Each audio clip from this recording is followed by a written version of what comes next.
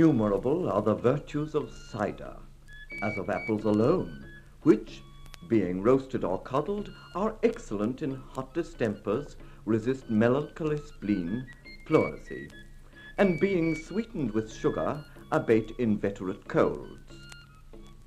These are the common effects even of raw apples. But cider performs it all and much more, as more active and pure. In a word, we pronounce it, for the most wholesome drink of Europe, as specifically sovereign against the scorbut, the stone, spleen, and what-not. Well, that's a 17th century opinion on cider, delivered by a person of great experience, quoted by John Evelyn, the diarist, who himself addressed the Royal Society on the subject of cider apple cultivation in the year 1662. During the 16th, 17th, and 18th centuries, cider making was carried on in these islands to a great extent, so much so that when one John Phillips, an Englishman, felt a violent passion to do some honor to his native country, he chose to compose a poem on cider, founded upon the model of Virgil's Georgics, and not one of your pastoral lyrics either, but a sizable Miltonic affair in 2 books.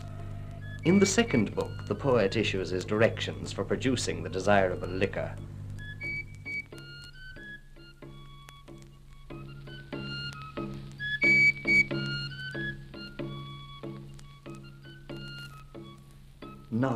Now's the time. Ere hasty suns forbid to work, disburthen thou thy sapless wood of its rich progeny. The turgid fruits abound with mellow liquor. Now exhort thy hinds to exercise the pointed steel on the hard rock, and give a wheelie form to the expected grinder.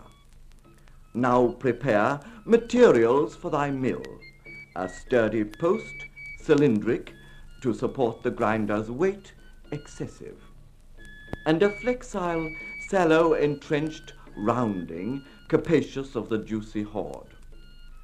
Nor must thou not be mindful of thy press. Long ere the vintage, but with timely care, shave the goat's shaggy beard, lest thou too late in vain shouldst seek a strainer to dispart the husky terrine dregs from purer must. Be cautious next a proper steed to find, whose prime is past. With sober pace he'll tread the circling path till dewy eve from early dayspring, pleased to find his age, declining, not unuseful to his lord.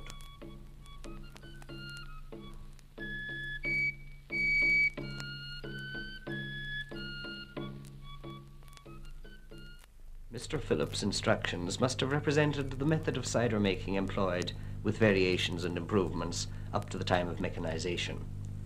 The same principles form the basis of a more prosaic and detailed account contained in the Dublin Society's Weekly Observations, in the series of pamphlets issued during the month of June 1737.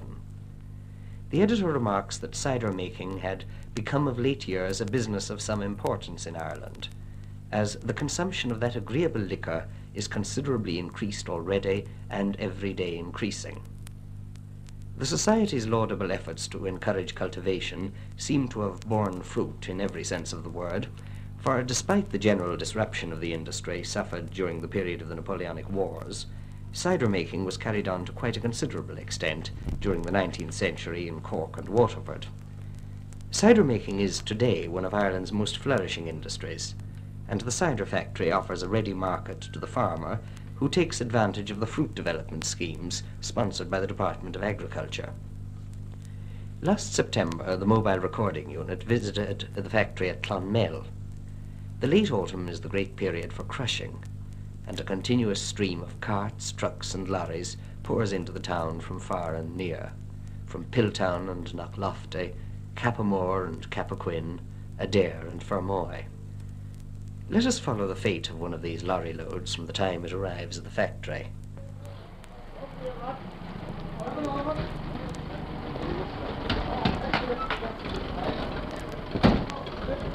Hello. You're here again today? Yes. How heavy the load for this time? Keys knock up the hill. Have you got a post? Yes, yeah. How many bags have you up? 80 bags. 80. You coming in again today or No, tomorrow? not for tomorrow. Won't be in today or tomorrow. Pull down to the bin there on the right. Right home. Then Yes. come in and show you after and we'll way back the empty stuff. Right home.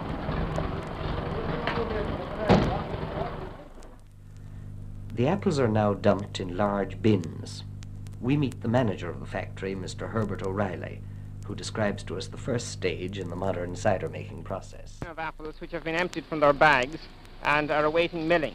The hose, which you see on the right, is used to carry the apples, to wash the apples and carry them along the channel to the screw conveyor, which passes, the canal passes right under the yard and carries the apples underground on a current of water to the mouth of the apple screw conveyor.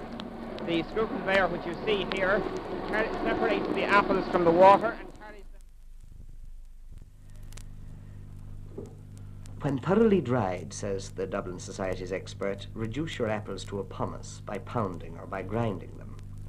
He deprecates as tedious and expensive the method of pounding in a trough and describes the several engines then in use for grinding.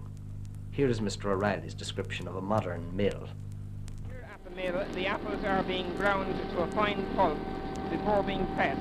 You can hear the sound of the apples falling down into the mill just now.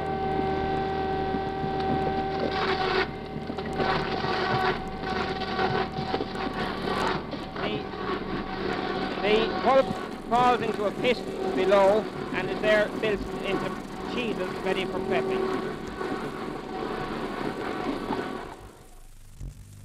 You may have noticed the use of the word cheese. This, like the term pomace for pulp, is one of the old technical terms of the industry which have survived through the centuries. Mr. O'Reilly explains the word at the next stage of the process, the pressing of the pomace.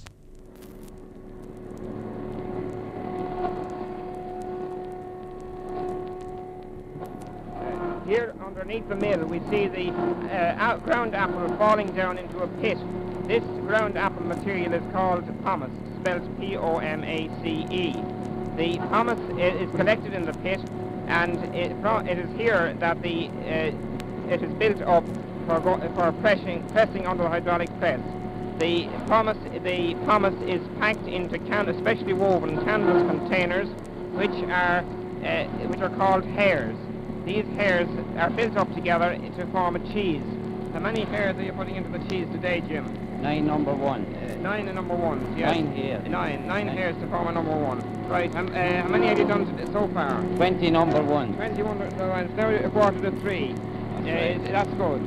You'll get through all right this evening, will you? Oh, we will, yes. Yeah, the apple's nice and juicy today. They are very juicy today. That's good. And the mills are grinding all right. Oh, the mills are grinding, all right, Right, yes. right. From here, we can pass along and follow a trolley containing a cheese as it goes under the hydraulic press for the juice to be pressed out. You can hear the sound of the hydraulic press at work. The hydraulic press consists of a machine in which there's a heavy platform pressed down on top of the cheese consisting of these 9 hairs. The juice is thereby forcibly driven out through the canvas, and you can hear the juice as it falls down into the pit.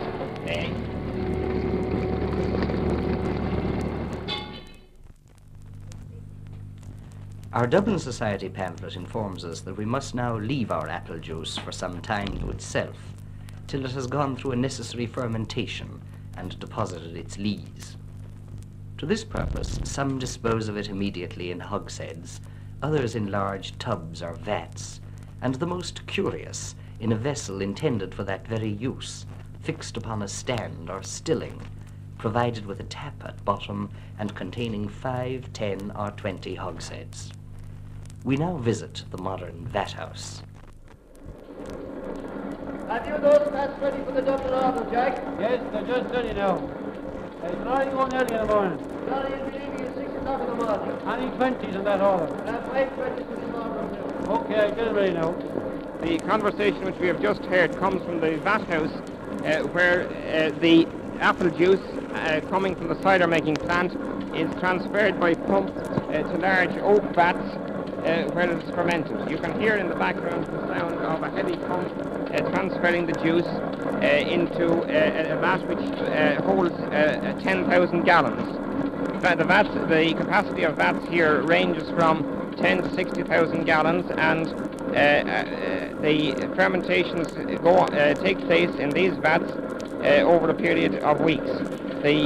After fermentation, the yeast which converts the natural sugar of the apples into alcohol is allowed to settle out, and the cider is racked from one vessel to another. The racking process having been carried out, certain fining materials are added, and the cider is filtered. This filtering is carried out several times before the processing is complete. The complete processing produces a bright and clear cider which the customers are accustomed to receive in bottle or glass in the shops.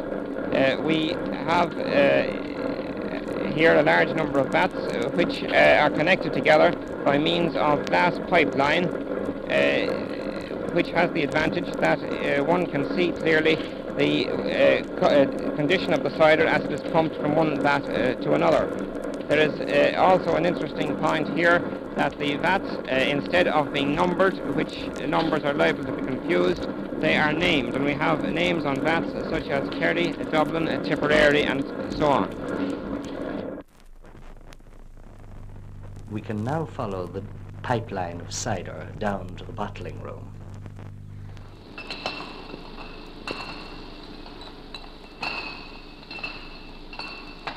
We now hear the unmistakable sounds of a bottling house at work. The bottles are here being washed and cleansed carefully before being filled with cider. After they have been through the machines, they are rinsed off with a stream of clear cold water and then are conveyed on a conveyor to the special bottling house, in which the air supply is filtered so as to avoid contamination from the atmosphere, which would affect the product. The bottles are placed on the machine, and they here meet the carbonated cider. The cider has come from the vat house and is mixed with carbon dioxide and chilled. The chilling operation enables the cider to dissolve the carbon dioxide, and this carbon dioxide gives the bottled cider its sparkle. The bottles go around on the machine once and are filled with cider. They are then removed, and the necessary stoppers or crown corks placed in position. They are then placed on a conveyor which takes them to the labelling machine. You can hear the bottles rattling along on the conveyor to the labelling machine. The labelling machine sound may now be heard as labels are applied to flagon bottles, which we are doing today. Johnny, how is your machine going today? It's going very well. No label sticking No or anything label like that? sticking, no. What's the hourly rate are you getting? 90 to 100 dozen per Oh, hour. that's very good. Right. The bottles coming from the labelling machine are placed on a table where an operative takes them in hand, places them in crates on a conveyor, which takes them to the dispatch store prior to setting out for their destination.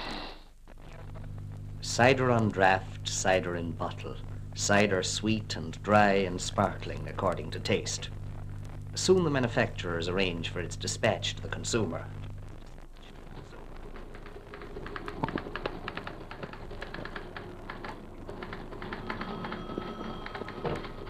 Hello?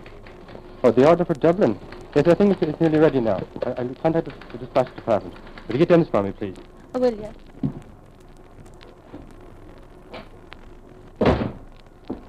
Dennis, is the order for Dublin ready for dispatch yet? It's been loaded now, Sean, yes. It's been loaded now? Yes. Hello? No, it's been loaded now. It's ready to go anytime. Thank you.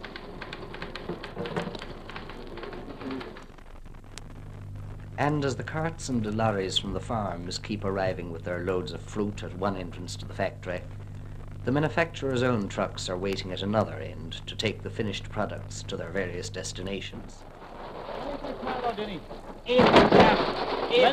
80 dozen bags. 80 dozen. How if I can pull it? 20 dozen.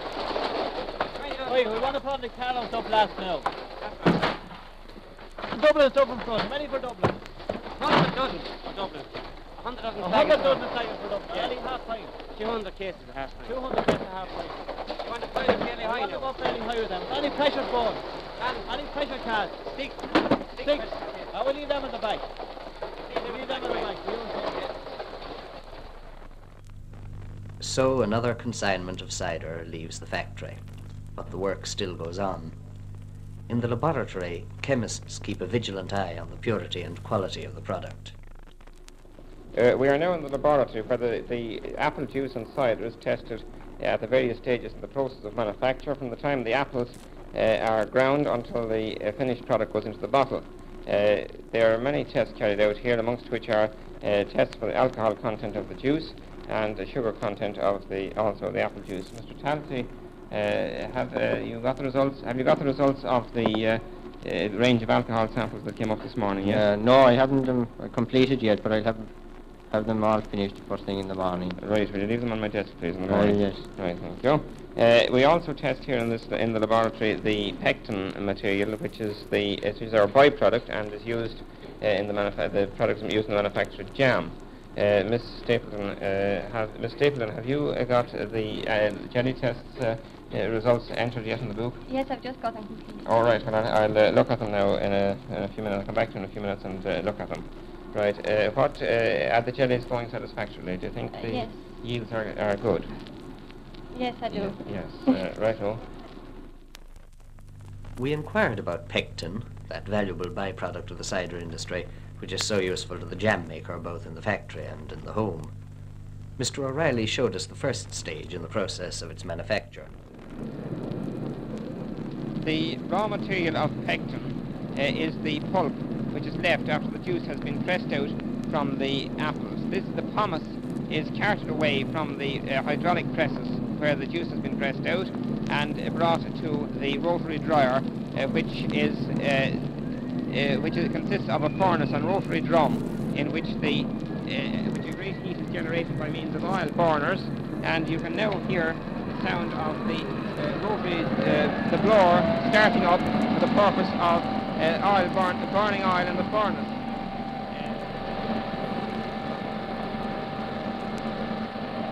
There is fed in, the pomace is fed in at one end of the drum and passes through in conjunction with the hot gases from the furnace, passing out at the far end in the form of a dry powder or something, a dry pulp, something like bran.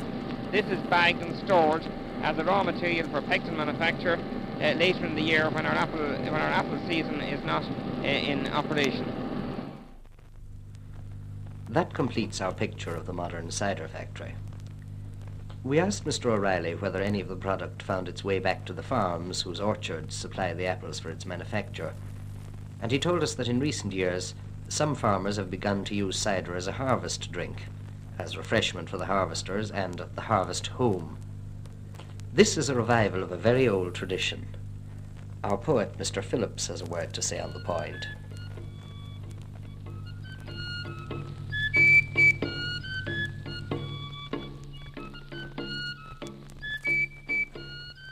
The farmer's toil is done. His cades mature now call for vent. His hands, exhaust, permit the indulge a while. Now solemn rites he pays to Bacchus, author of heart-cheering mirth. His honest friends, at thirsty hour of dusk, come uninvited. He with bounteous hand imparts his smoking vintage, sweet reward of his own industry.